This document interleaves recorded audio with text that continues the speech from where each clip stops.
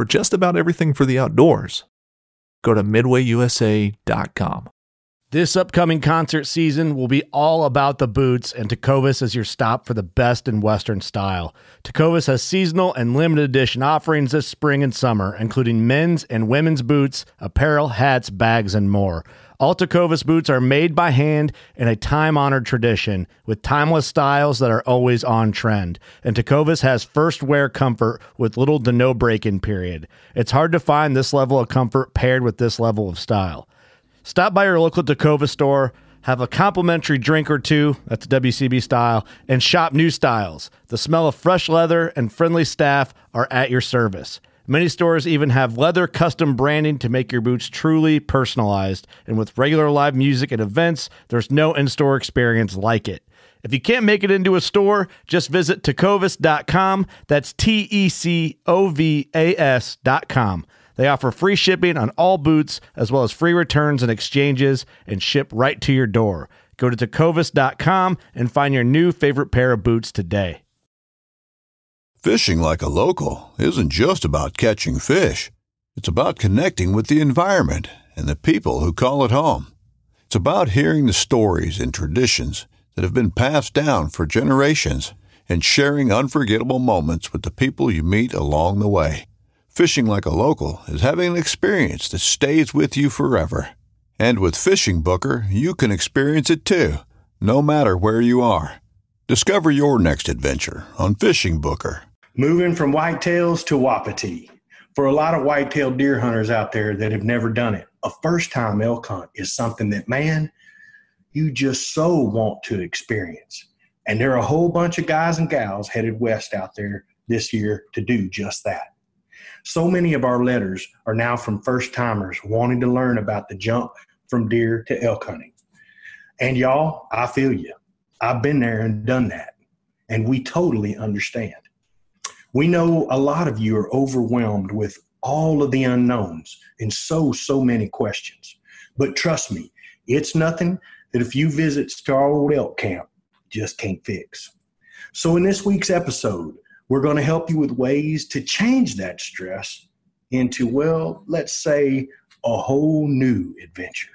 So my friends, pull up a chair, adjust your volumes just right, and welcome to Blue Collar Elk Hunting. Welcome to Blue Collar Elk Hunting, brought to you by ElkGrows.com, with your host Gilbert Ornelas and elk hunting coach Joe Gillian. You want to hunt elk, and they live to hunt elk. Their goal is to share with you what they have learned grinding it out for over 35 seasons, doing what they love. So come on into camp and set a spell. Welcome to Blue Collar Elk Hunters.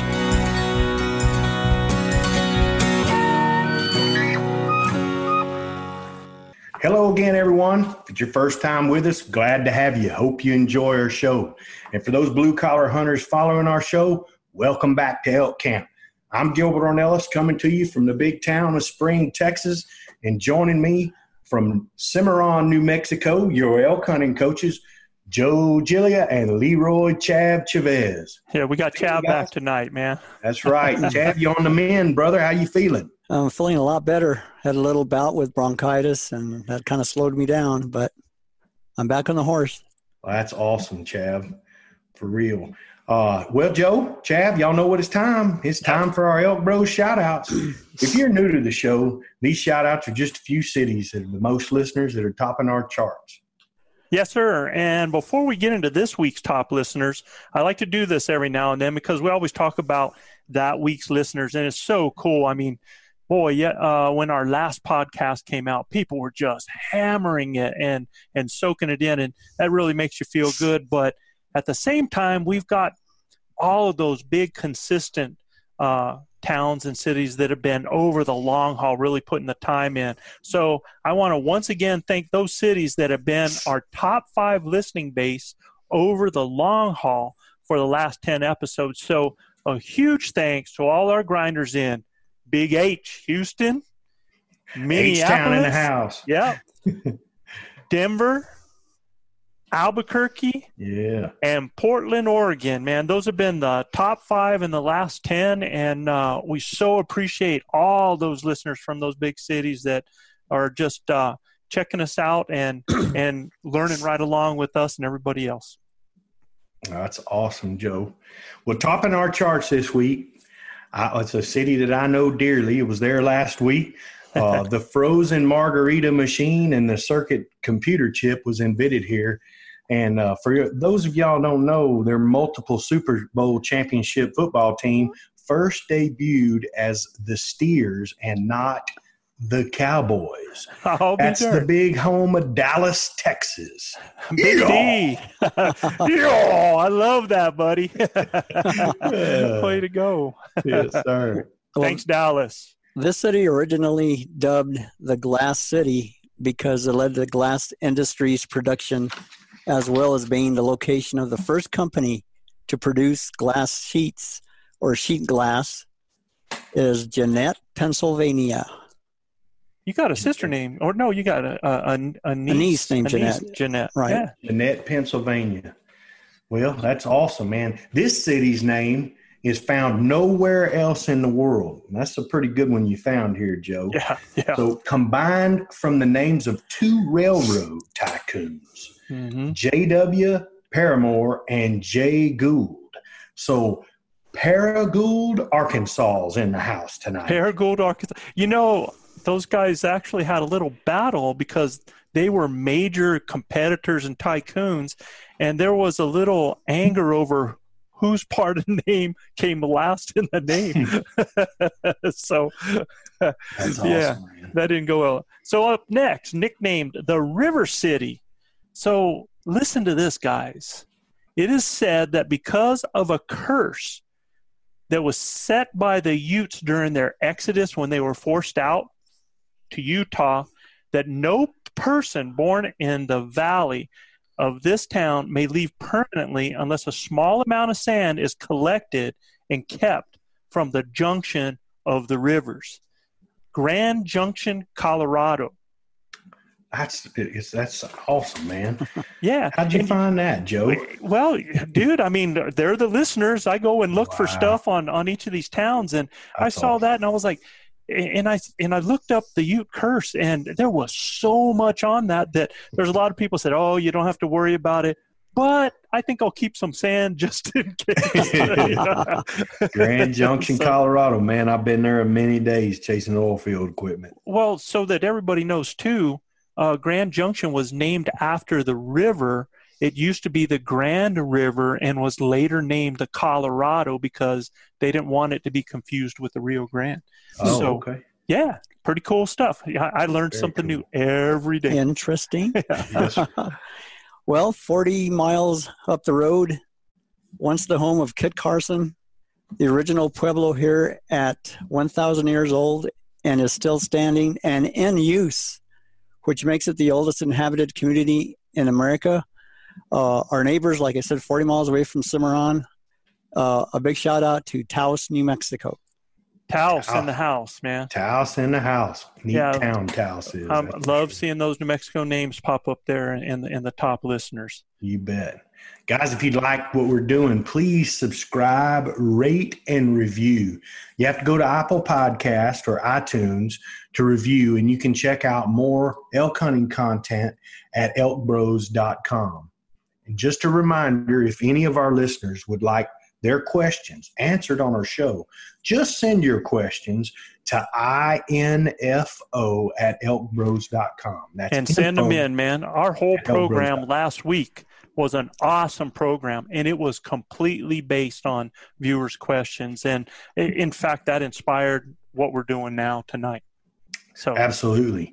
All right, boys. Well, let's dive in. You know, the focus for this, for those whitetail hunters wanting to try elk hunting, Joe, but this applies to pretty much all deer hunters and even turkey hunters as well. Oh, definitely. I mean, I think, you know, when we talked about deer hunters, and the reason that came up is, again, in our letters that I was getting, I kept getting letters saying, you know, I'm coming on my first elk hunt. I've never hunted elk before. I've hunted whitetail. And I mean, we kind of busted on some of those people. You know, I give those Texas boys a hard time. You know? And but a lot of them are whitetail hunters. But I'm telling you, same thing for guys that have just hunted mule deer. There's turkey hunters out there that want to come up and do some elk hunting. You know, if you're a hunter, you're a hunter, and you just love being out there and getting the experience. So a lot of these things apply that way. The only thing I would say is a lot of times mule deer hunters and whitetail hunters, there's going to be a little bit difference in elevation. So that kind of comes into play. Turkey hunters, man, turkeys are all over the doggone globe here. So it can vary from state to state to state. That's right. You know, I think the first thing to remember, Joe, is, you know, elk are going to let you know where they're at. You know, they're vocal. Yeah. Yeah. You know, they're social animals. They have a distinct smell, and they're huge and easier to spot. And it's real hard to say that about whitetails. Yeah, that's why, you know, when people start thinking about the fact that they've never elk hunted and they're worried about how hard it is to make that jump, I'll tell you what, I think it'd be harder for me to make the jump from as an elk hunter going to hunt whitetail or going to hunt any deer, because they're not vocal. They're not big. I can't track them down with my nose. Yeah, and, you know, you had a little bit of that here a few months back when you came down there hog hunting. You know, It's just different. It's not like hunting elk. Those suckers are smart. You know, they use their nose tremendously well. They adapt to that harsh terrain, and they love the thicker the better. And so no doubt. I mean, it's hard. I'm not going to lie, it was hard on me as a whitetail hunter to make that transition, but it was more on the physical and mental side. Sure, than it was exactly. Yeah, absolutely. You think about that, man. You think about, I mean, you're out there and you're walking through the woods, and all of a sudden you hear, and I mean, oh, Lord have mercy. And it's like, well, I know what that is now, right? Yeah. You know, well, I could go down there into the whitetail woods, man, and I can walk around for days and not see one of those critters and not know. And that's why I'm telling people, when you think that making that jump, one of the main things that you think about, we're going to talk about here in a little bit, is man, I don't know if I could find one of those critters. I don't know enough about them. And just let me tell you, they let you know where they're at. That's it. They give themselves away in that time of year for sure. I'm a Carolina boy. I came out here with zero skill sets for elk, and the one thing I did have was this big Italian nose, and I'm a pretty stealthy hunter, and I'm good in the woods, and I used that skill set to actually get my first elk, and never spoke a word to it. So, you know, I just want you guys to make sure that you understand that. And here's what I find, Gilbert, is that and it's just not whitetail hunters. I mean, we're getting this in all these letters. First-time hunters, or even second or third-time elk hunters that haven't had a real good experience. They still don't have a lot of knowledge, because you think about it, how many days they get to hunt and experience elk out here. You know, me and Chad, we get to go out in those elk woods anytime we want. Right. But for most people, you know, if I spend 15 days out in the woods 1 year, some people that's 3 years or 2 years of hunting just to get that experience. Yes. So a lot of people that we're getting questions from right now is exactly what you were telling me that we should talk about. You know? Right. Now, you mentioned scent. You know, it works both ways. And would you explain to the whitetail hunters what you mean by use your nose? Oh, yeah. So what I'm saying is all of us as hunters and whitetail hunters, mule deer hunters, we totally understand the idea of wind. I mean, you get out in those woods and you let a whitetail smell you, they're gone. I mean, I've never seen people be so, I don't know if anal is a word or what it is, but that's a great word for sure. But I mean, wearing rubber boots and doing all this stuff to ensure that they don't leave any kind of scent in the grass. And I've even had guys that have asked questions about elk, you know, will that turn them around? I've never had that kind of experience like what whitetail do. So you have that way of scent. But what I'm talking about is those animals have a distinct, musky, almost kind of licorice type smell, like odor, that you can smell at a long distance. You know, kind of like people smell cattle. Yeah, you know, us Texas boys, we raised around cows all our lives, and I guarantee you get out in a cow field, you're going to know the cow's been there. You're going to smell where they've urinated or where they've defecated, and I mean, I mean, if you've ever been in a pasture with cattle, you know that they're there before you ever get to them. So my first technique, dude, my first technique was walking crosswind through ridges because you had those thermals going up and down, catching the scent of those elk, and then turning into the wind and hunting those boogers. So that's how I did that. So again, the biggest question that all you guys have out there is, where do I start? Right. But here's the problem with that is that when you go, where do I start? You're taking a whole bunch of different parts of a hunt and you're just throwing it into a barrel and basically stressing yourself out that you don't have all this information. Well, what I'm going to do right now is I'm going to simplify things for you, and I'm going to break this process down into separate tasks, and we're going to handle them one by one. And I want you to see something here. So you say, where do I start? Well, number one, you already have the weapon that applies. You might have to do some tweaks to that weapon, but all of you have a weapon that you hunt with, whether it's a bow. Now, if you don't have a big game rifle, you can always find out, but you shoot. So you understand and you're a good shot. It just takes getting the right caliber. So that's not a big deal. You have gear that works. Chav said in one of our podcasts, he talked about, when we talked about the one most important piece of equipment, and he said he had to have his bow because, he could go out in his shorts and shirt, and as long as he got in the shadows and stayed downwind, he could still get on an animal. So you guys have the gear if you're already hunting. You've got camo, you got packs, you got shoes. There might be a few additions that you got to do, but guys and gals, we can give you a list for that. That's right. We can tweak the things that you need that are important from your weapon standpoint. Exactly. The other thing is, you already know your physical limitations. So all you have to do is stay within yourself. And when you are looking at where you're going to hunt, understand that out here in the West, not everything goes from 1,000 feet to 3,000 feet. Yeah. I mean, there are some areas that do that are real vertical, that you got to go up and down, but there's a lot of places that aren't. There's a lot of places that slope. You get out to where those junipers meet those sage hills. That's totally different type. And there's a whole lot more gradual in those areas. So just because, and you might be in dynamite shape, you might be the one that's going to go on that backcountry backpack, and you're going to hoof it in, you're going to hoof it out, and you're going to carry an elk out on your back. Well, right. Cool. But if you're not that person, there's options for you. So that's nothing to really stress about. All right. Joe, I'd like to circle back to one thing when we started was you already have the weapon that applies and just tweak it. Right. I brought my weapon that applied to me my first elk hunt.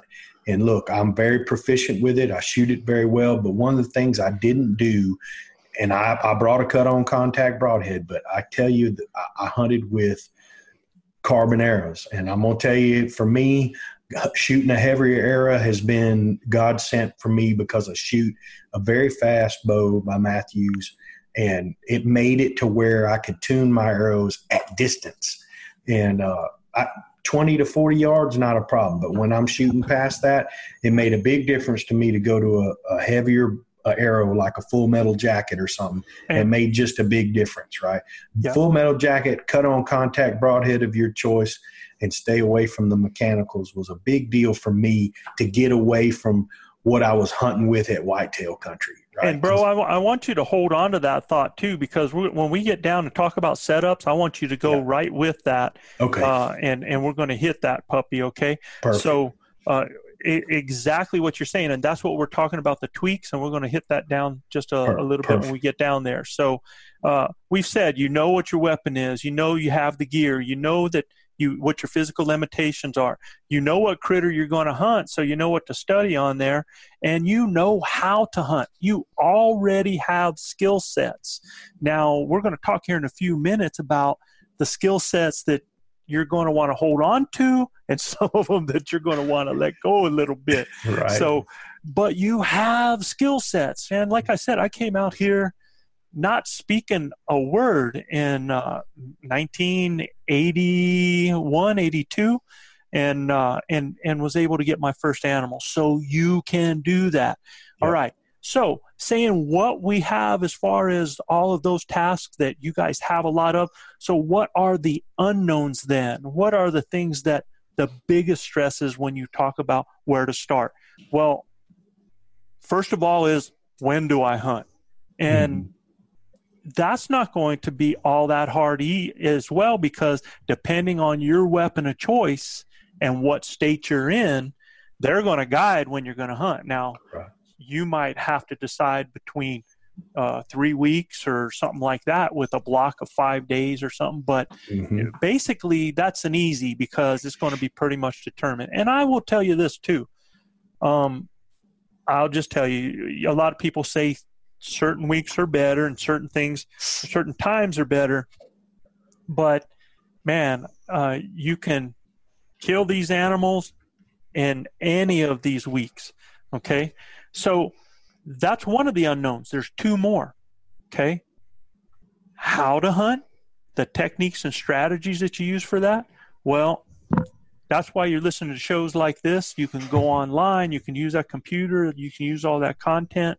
So we can continue to work on that, because you're right. That is something that you got to learn. We're going to talk a little bit more about that. But the biggest one for most people is where to hunt.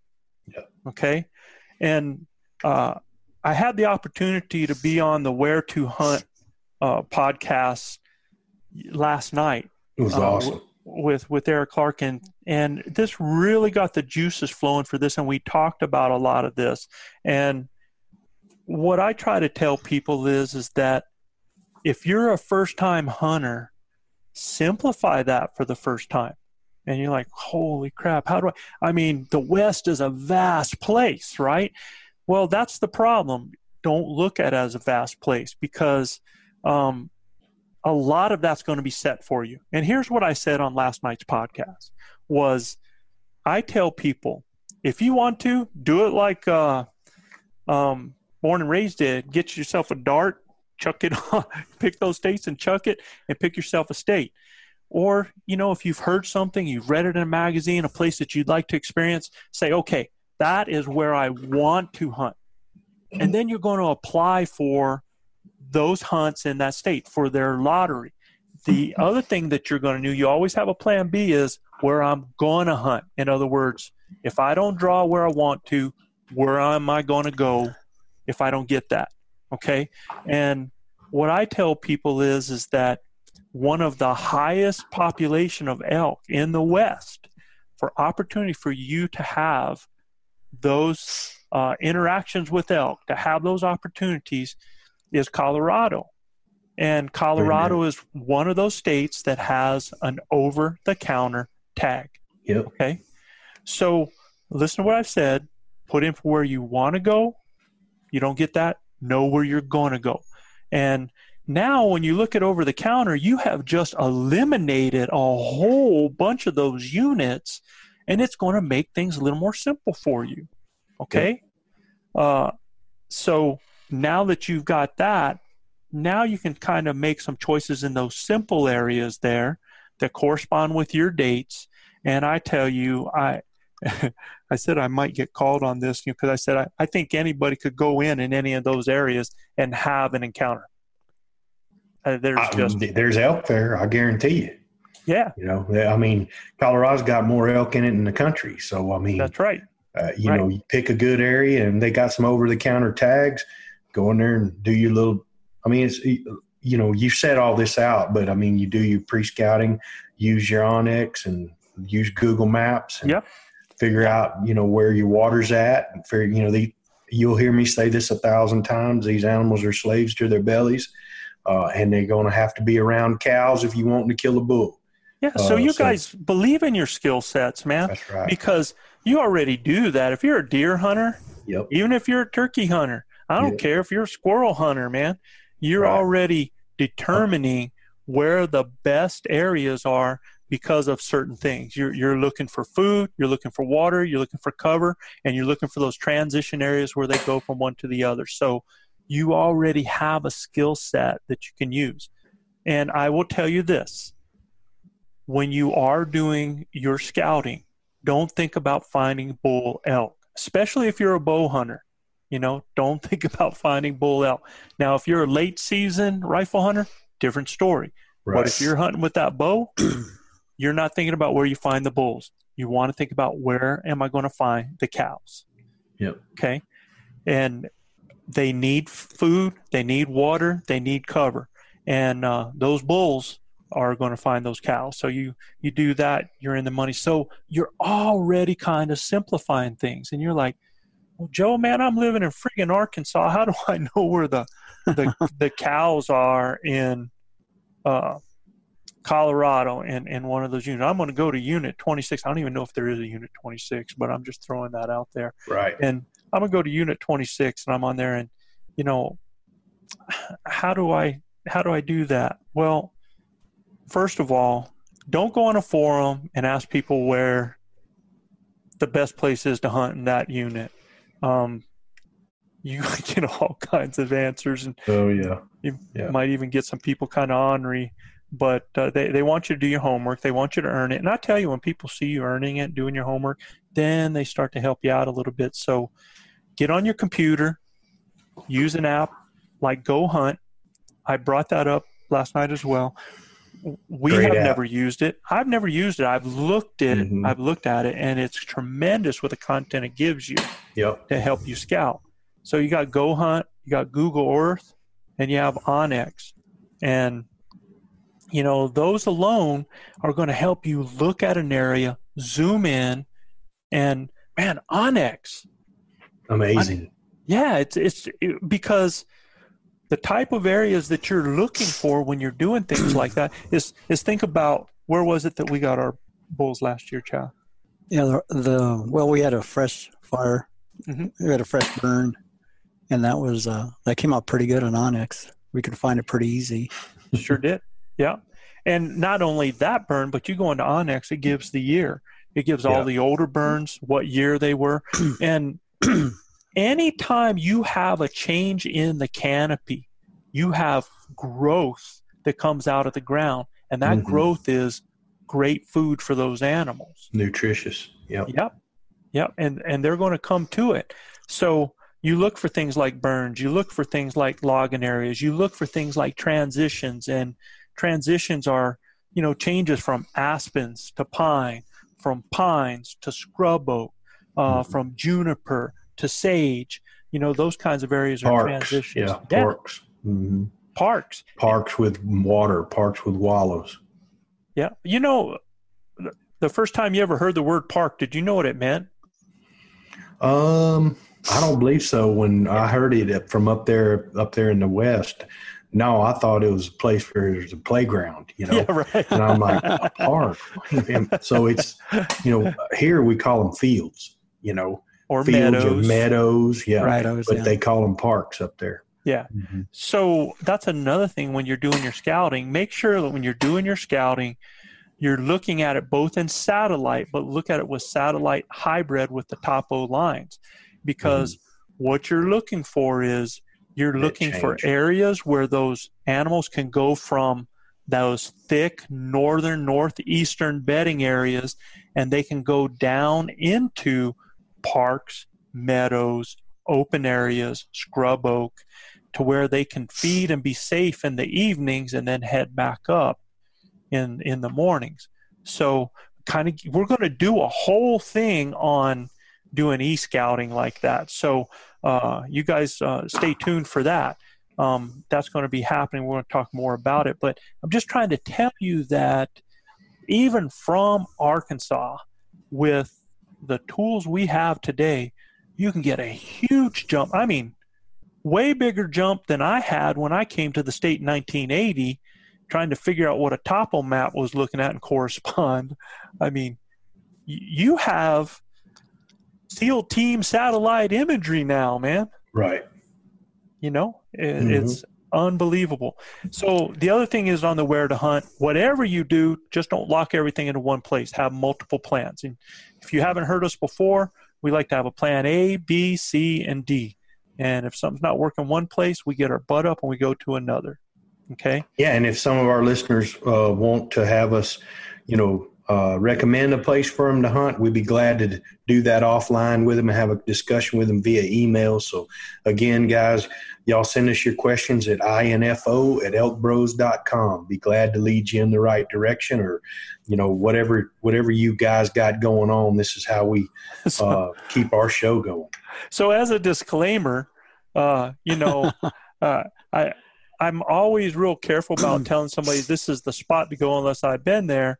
But, if you do get some help, come and say, God dang, those guys led me the wrong way, because I can tell you what, I've gone scouting for all of us when we're going to hunt, and we've checked it out, and man, we were locked into this spot, had scouted it 2 weeks earlier, got into it, and it was church mouse quiet. Yep. And it's just anything could have happened. We don't know. Where did they go, Joe? Yeah, and we don't know. Mountain lions could have come through. I mean, you don't know. You don't know what could have happened, right? We have no clue. I mean, they could have come in and moved cattle out of that area. Could have been all kinds of things that happened there. So, it's elk hunting. It's hunting, man. Elk are where they're at. Elk are where you find them. And a week later, they can all be back in there. So. Oh yeah. It only takes them a matter of minutes to get from 5 miles. They can cover some ground like no animal I've ever seen before. Nothing is impossible for them. No. And no terrain, no weather, nothing. That's amazing. Exactly right. Yeah. Only thing that really is tough on them are the apex predators, right? Sure. Your mountain lions, your bears, wolves in the places that in Yellowstone and stuff. I mean, luckily where we hunt, we don't have many wolves.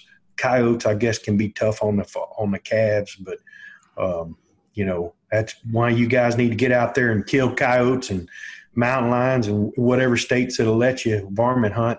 And then Joe talked about it with Mr. Batiste, I think, about bear hunting, right? Yeah. Well, it was Trent. Trent was talking about in Oregon, right? Yeah, Trent. Trent Fisher from Born and Raised. Born and Raised. Yeah, that's right. They were talking about how bears kill a lot of calves, so I mean, got to do our job in helping our elk herds out. That's right. We had, I know of a large ranch that had a really, really bad year weather-wise and moisture. And so they had a lot of calf mortality. And then they had another year where they actually had really, really good water, great growth. But that year they chose not to have any bear hunting on it. And they actually had higher calf mortality just because of that. So that's a good point.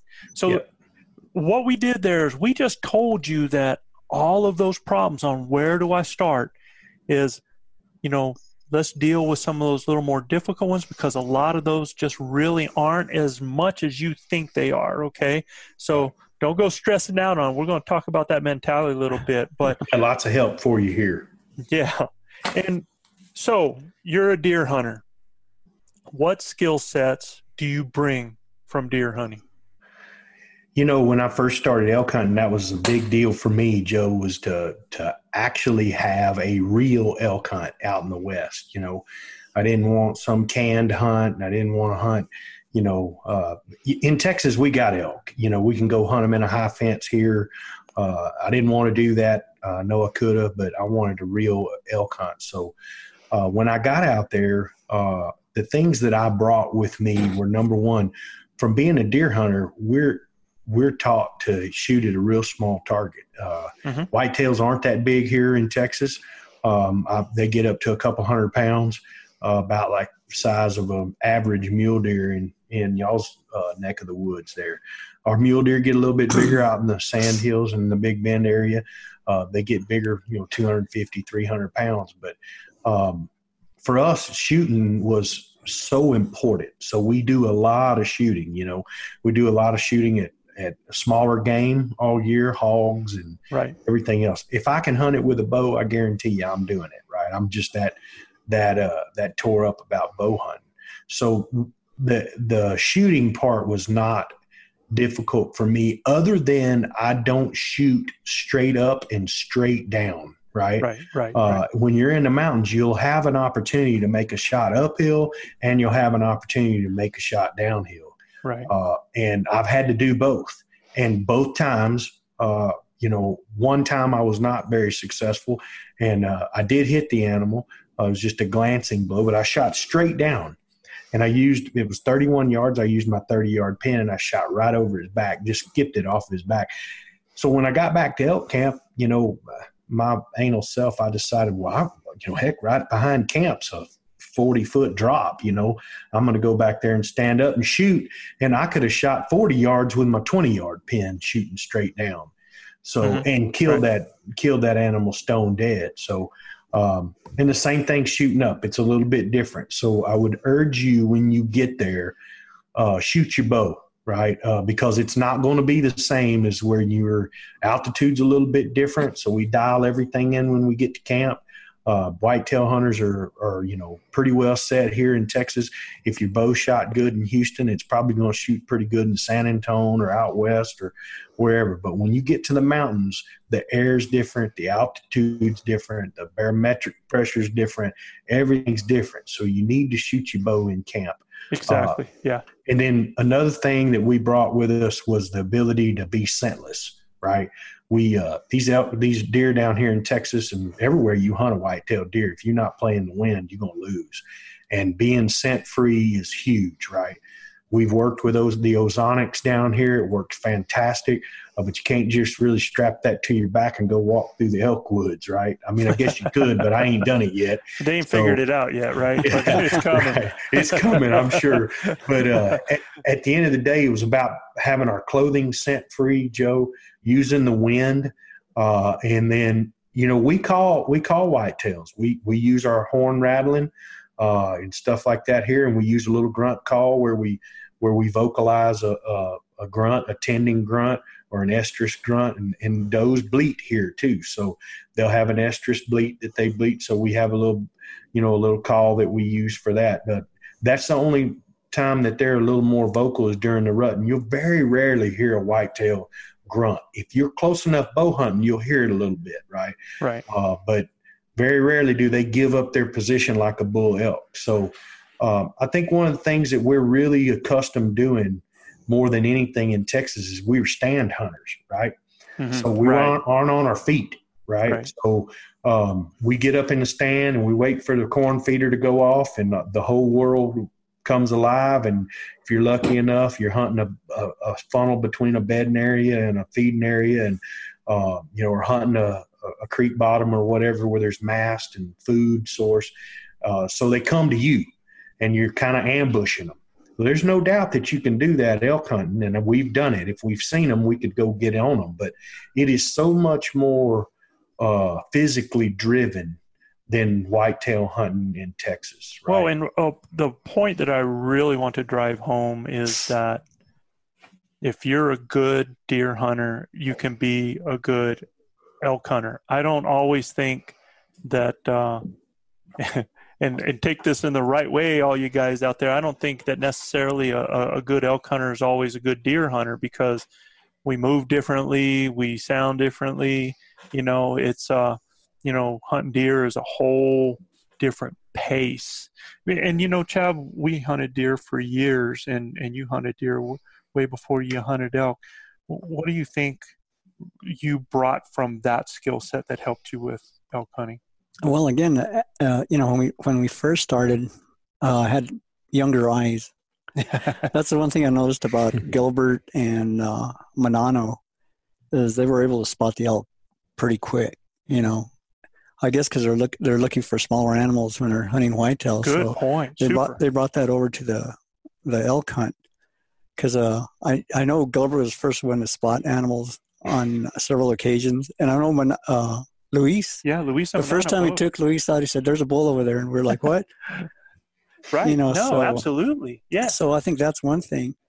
As I've gotten older, I know my eyes aren't as good, but I think that was a big thing.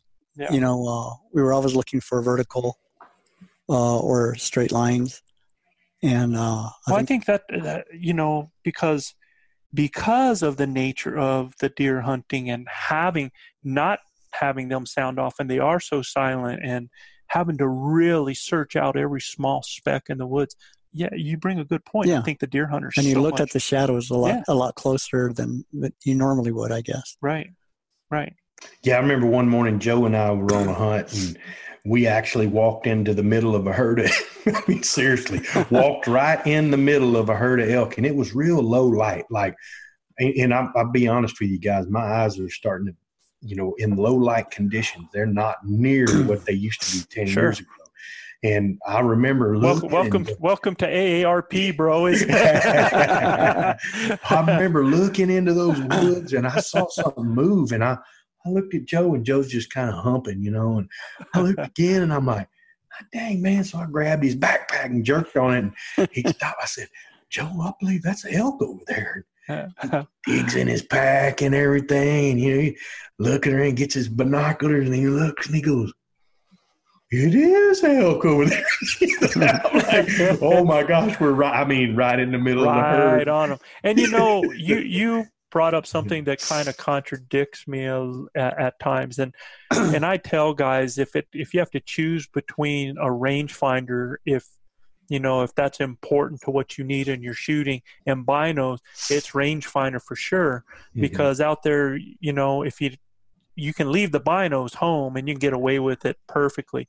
But you brought up a good point. In early morning, low light, when you're trying to, you can actually check out areas and parks and stuff as you're moving in that you wouldn't see things, because if you have some binos that pull in a little bit of light, it helps you out. So that was a good point there. So I think it's going to be easier on this next thing about what to forget from deer hunting. The things that I see guys all the time, like when I start taking off after an animal, when I hear it, they're like, what the heck are you doing? Yeah, there's no doubt. The noise level, yeah. We're so set on being stealthy and quiet. But right. Look, man, elk make a lot of racket. I mean, it's like a herd of buffalo coming through the woods. So we're not so. At the same time, they can sound. I mean, they can make no sound and sneak off on you. No doubt, and you can't, and they can pull their horns.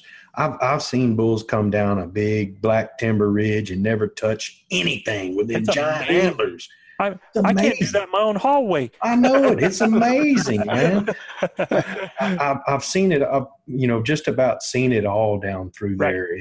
But the thing is so you say, what to forget.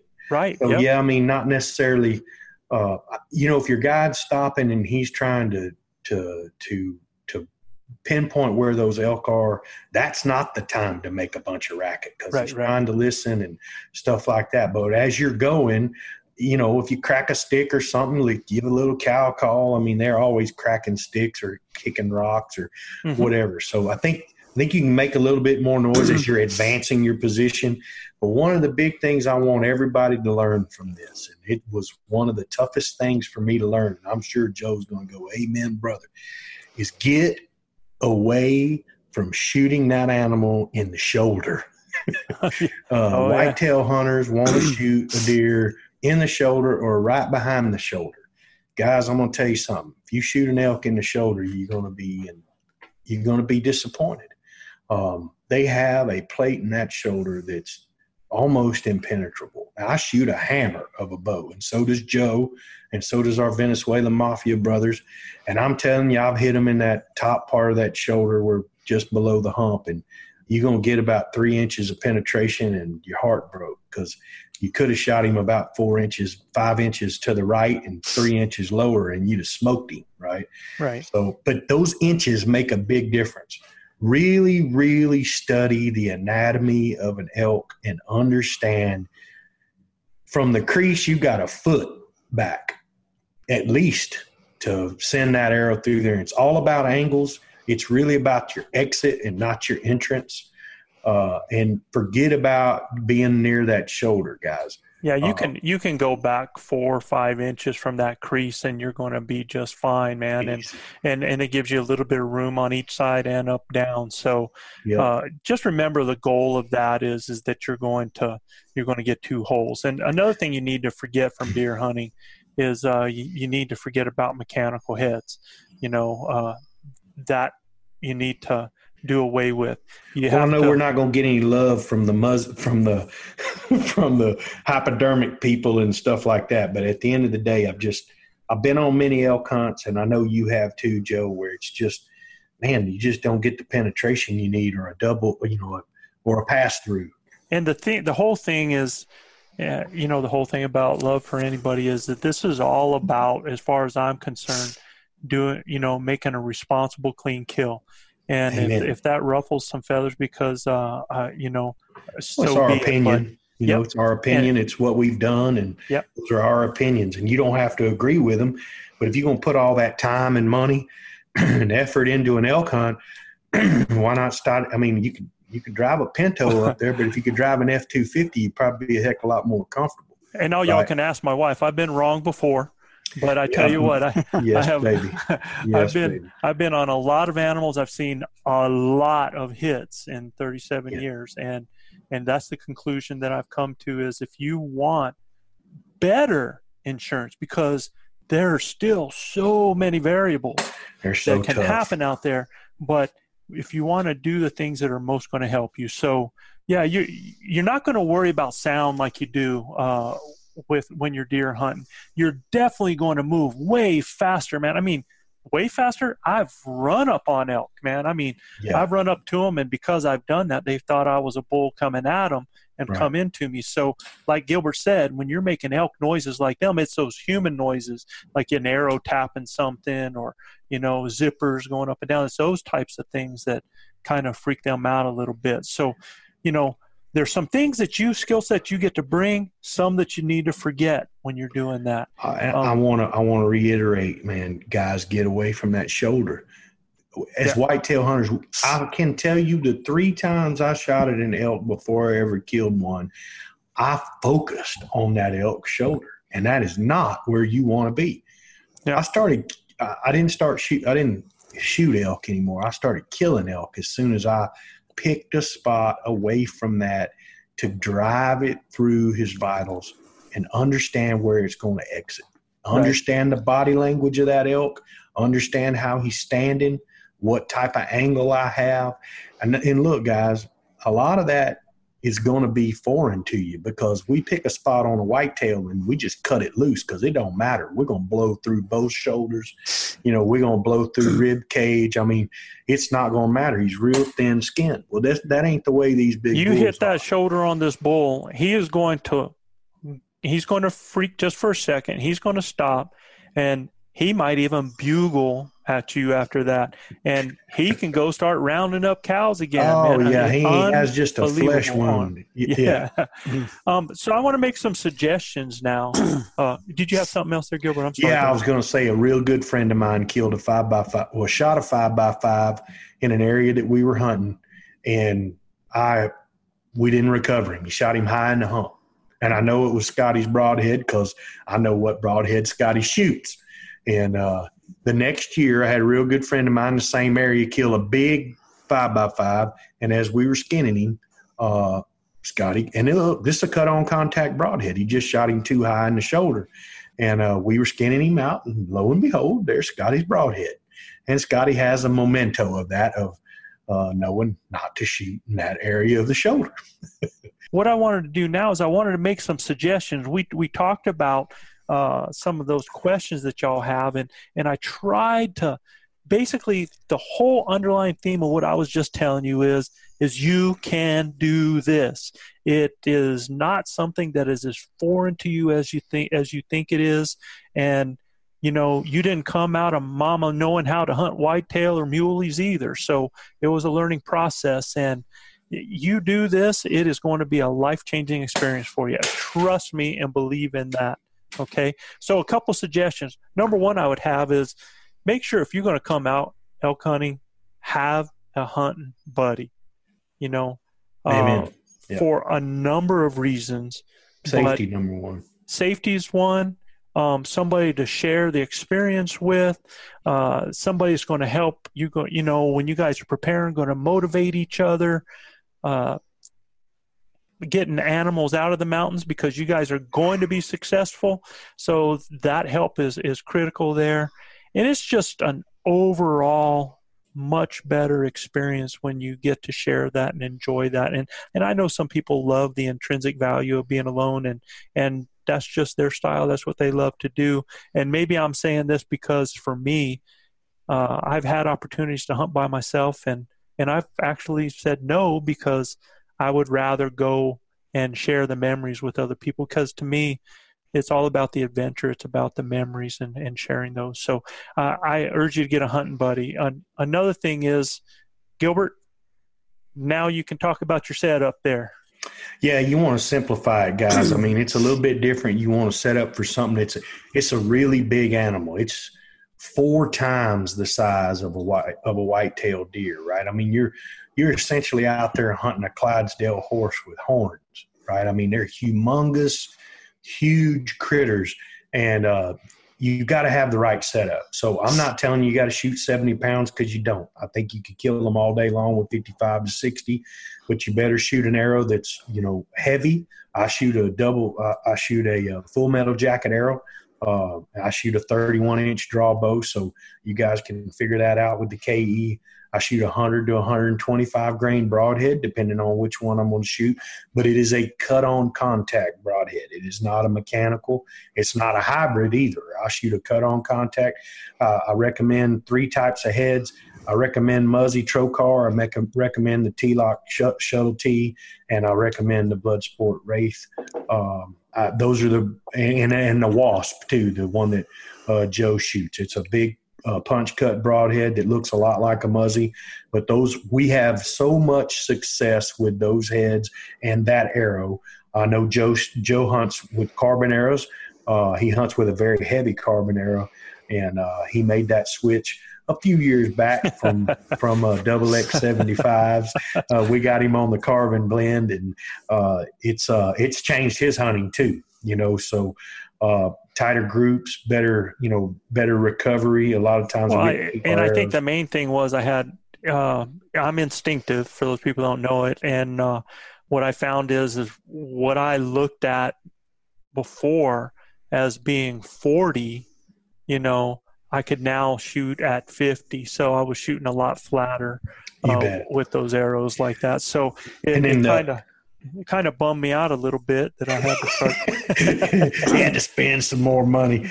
I told him, though, as long as he's shooting them, he'll have somebody that can buy his bullets for him. Hey, another thing, guys, is one of the big things that confused me quickly was my pins. Right, I shoot That's a 6-pin. What we were talking about with you, right, Chap? Yeah. I shoot a 6-pin setup because I shoot all the way out to 80 yards. I will tell you, you need to spend a lot of time understanding the colors and in which pins you're going to use. It happens really fast. You need to use your rangefinder and identify things in front of you, and then you got to know which pin you're going to use if you're going to shoot a multi-pin. Some guys come and they simplify it and they use a 1-pin sight and they dial it up. I mean, that's fine. I imagine that's a lot easier.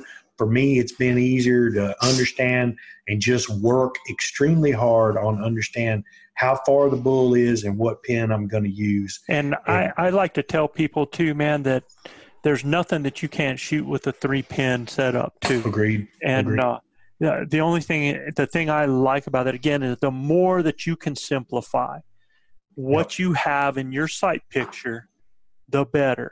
And I did that, Joe, my 3rd year. I only shot 3 pins. I shot 1 to 30, 1 to 40, and 1 to 50. And for me, it worked real well. I wanted to shoot out past 40 yards, so I started messing with a Spot Hogg 6-pin sight and then learned how to gap shoot after that. So, I mean, we shoot in camp, we shoot out to 100 but yards. Gilbert, you think about, you've got some years of experience under you. No doubt. I mean, you think about that very first experience that we were talking about in the last podcast, and you had a bull at 17 yards. Use my 40-yard pin. Yeah. Look, I can't tell y'all how to train for these intense moments when these bulls are screaming at you bloody murder. I mean, you will never in your life feel that feeling until you get them screaming at you at less than 20 yards. It is unnerving to have that animal standing over you, because most of the time you're on your knees, or even if you're standing up, they're so big. It's just, you can't hardly duplicate it in your practice. I'll let my son sit outside and yell and scream and holler at me while I'm shooting, just to try and distract me, because there's going to be a lot of stuff going on. There'll be other elk moving, and you got to really learn how to focus. You know, I took my daughter on an elk hunt. She killed a bull with a crossbow, and she hit a bull. I noticed where she shot.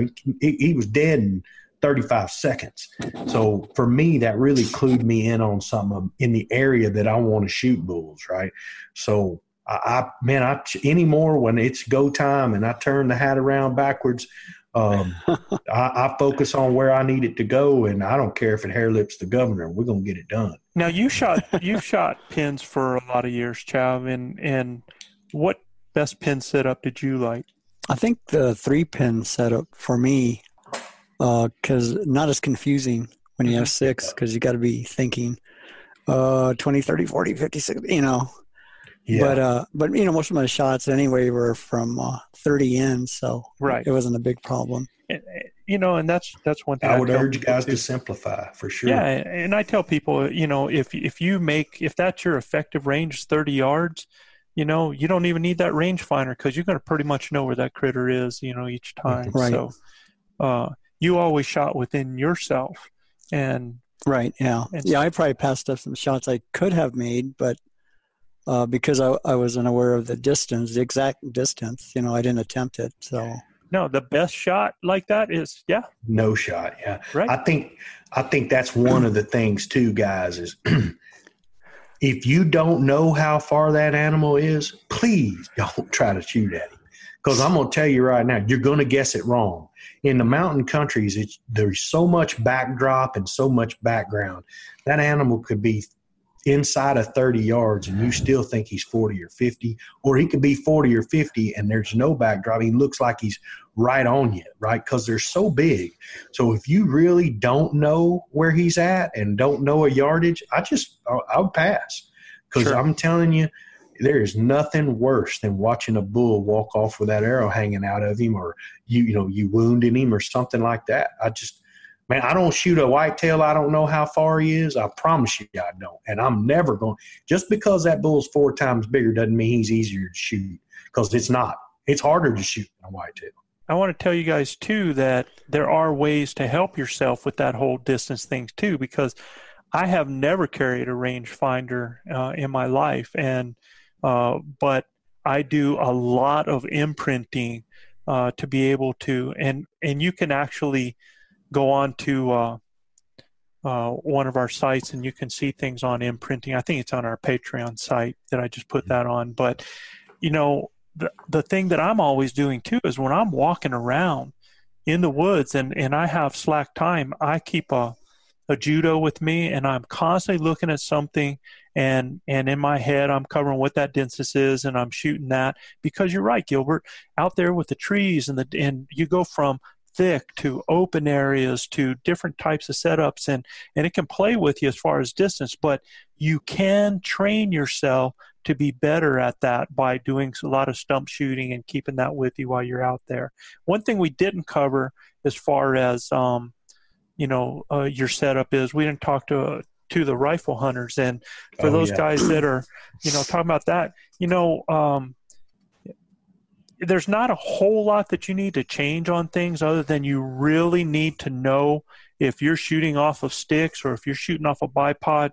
You really have to work at being able to get into position, into what your most effective position is, as soon as possible with that, so that you can be accurate. And most people will hunt with a 308, a 300 Win Mag. My daughter kills a lot of elk with 270. So, a couple of elk with 270 anyway. She's a deadly shot. I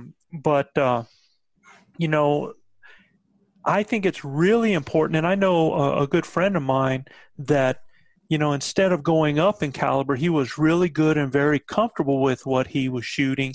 And so he just made sure he was shooting the shot that was the best shot at the best range where he was most effective in putting that animal down. So again, a lot of those setups will work. You just got to really know your setup, and you got to be comfortable with your gear on that. All right. Yeah, I think two really big things on rifle hunters is, number one, make dang sure you shoot your weapon when you get there. You better. Because the altitude's going to be totally different, right? Mm-hmm. Make sure you sight your weapon in and use really good, high-quality bullets. Barnes, VLD, all those two projectiles, or, some of the trophy copper stuff now that's come out from Federal. But if you can shoot a Barnes, I don't care if it's any type of ammunition. If you shoot a Barnes bullet, it's one of the best bullets that holds together, best penetrating rounds. That's the big thing, is you want to get as much penetration. I don't care if you're shooting a 243, a 270,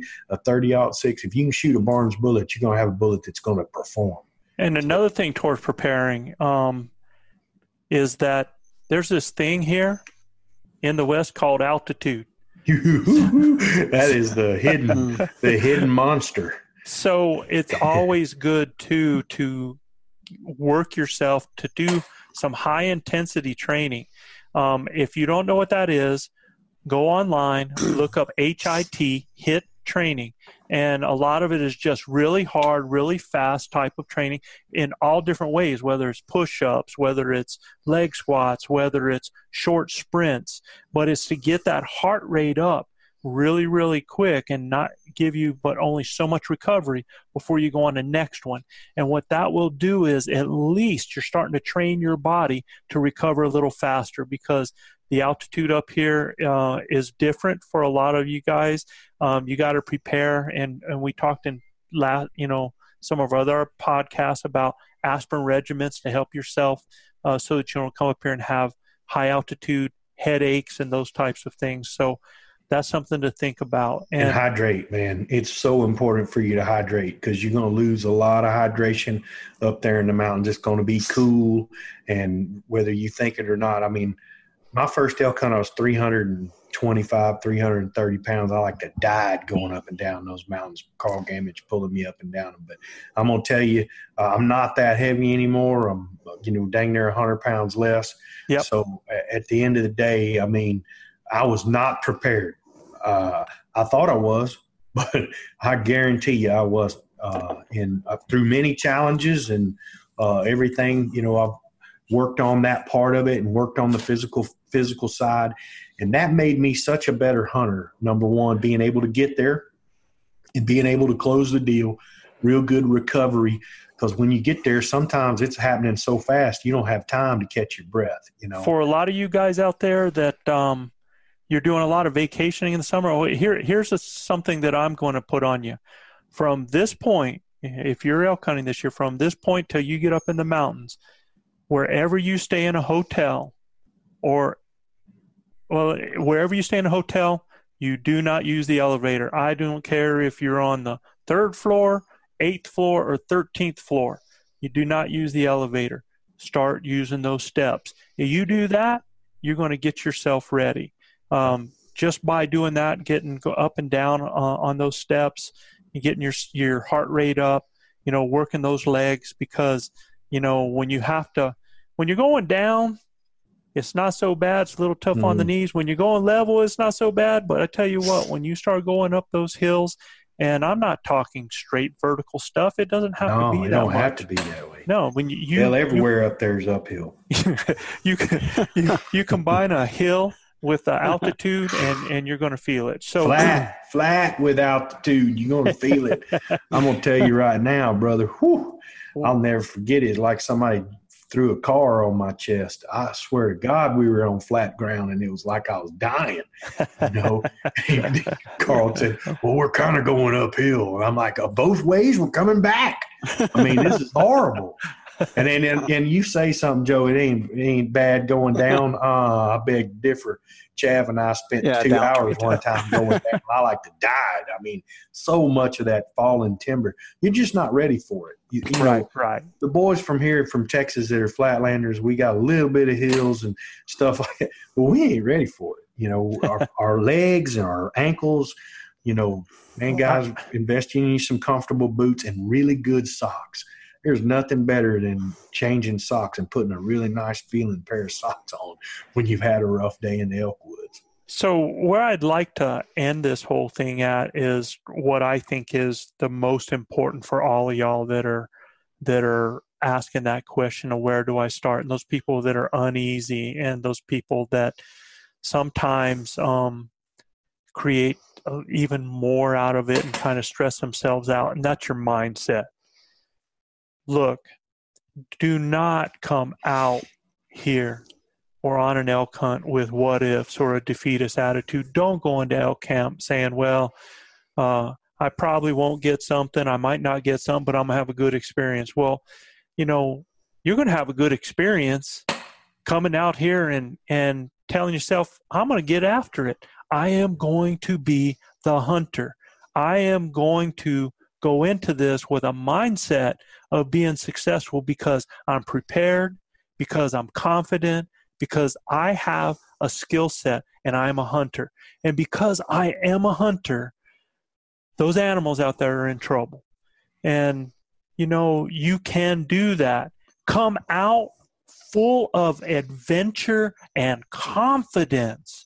And the way you do that is looking at all these different parts and making sure that none of them are strange to you. Because if you are working on that shooting that last week before you come out, there is no way you're going to be confident, because little Freddie Doubt's going to be in your head there, and it's going to deal with you, man. So don't worry and stress over the experience. Live for the experience. Come out and get the full snout full of that. Come out here and have those encounters with the animal. Get one of them ripping and roaring close. And I tell you, I don't know what kind of shape you are when you come in here, but I guarantee you come out and you hunt elk for the first time, I guarantee you the next time you come, you're going to be in better shape. Because it's going to change your life. It's going to do something for you that is unbelievable. It's just such a cool experience. So yeah, and guys, when you come back, you're going to be even better deer hunter. I've just conquered, you know, one of the arguably the toughest animal in North America to kill, if you ask me, especially with a bow. And you come down here to you whitetail country, and it's like shooting fish in a barrel, you know. So, Chav, when we close out, what I'd like you to do is, there's a story. You're always telling these little stories about it's not over till it's over. Can you remember one of those hunts? I mean, there's been a bunch of those, and kind of give just a little synopsis. Give us a little story on that hunt. Well, you know, there's been several times. You know, we've packed up, and you know, we've gotten ready to hit the road, and we said, let's go out there one more time, just for an hour or so, see what happens. And you know, one time we both killed an elk about I'd say half a mile apart. Right. And it took us the rest of the day and a mile from the truck. And you know how many trips that took. Ooh, but it's Lord. never over till it's over. You know, you never know when you're going to encounter the elk. It only takes just one. And it's happened to us many, many times. You know, last day hunt, last afternoon hunt. Sure. You know, you never know. You never know. It's quite an experience. You know, it's something you'll always remember. But yeah, it's never over till it's over. It's all about that attitude, man. You can give up and you can say it's not going to happen, or you can just keep grinding it out, keep enjoying every day and every moment of experience that you have out there, and create your opportunities and make it happen. So I hope for those people that tuned into this, those people that are either beginners, you guys that are thinking about going from deer hunting to elk hunting, people that are just trying to try it for the first time. I hope we've given you something that's going to help you and pump you up a little bit and make you understand that you can do this. And, you know, the things I've done, it all started with a boy from the Carolinas going out into the Elkwood. That's all it was. And well, I guarantee you, Joe, I'm pumped up and I'm ready to go right now. This show's been awesome. It's been fantastic. Last week's show and this week's show. Guys, again, if y'all have any questions for us, please send us an email at info@elkbros.com. For Joe and Chav in New Mexico, I'm Gilbert Ornelas. God bless all of you out there. Kiss your wives and wives kiss your husbands. Hug your babies. Keep your broad head sharp and your powder dry. And we'll see you next week right here on Blue Collar Elk Hunting. See you next week, y'all. Next week.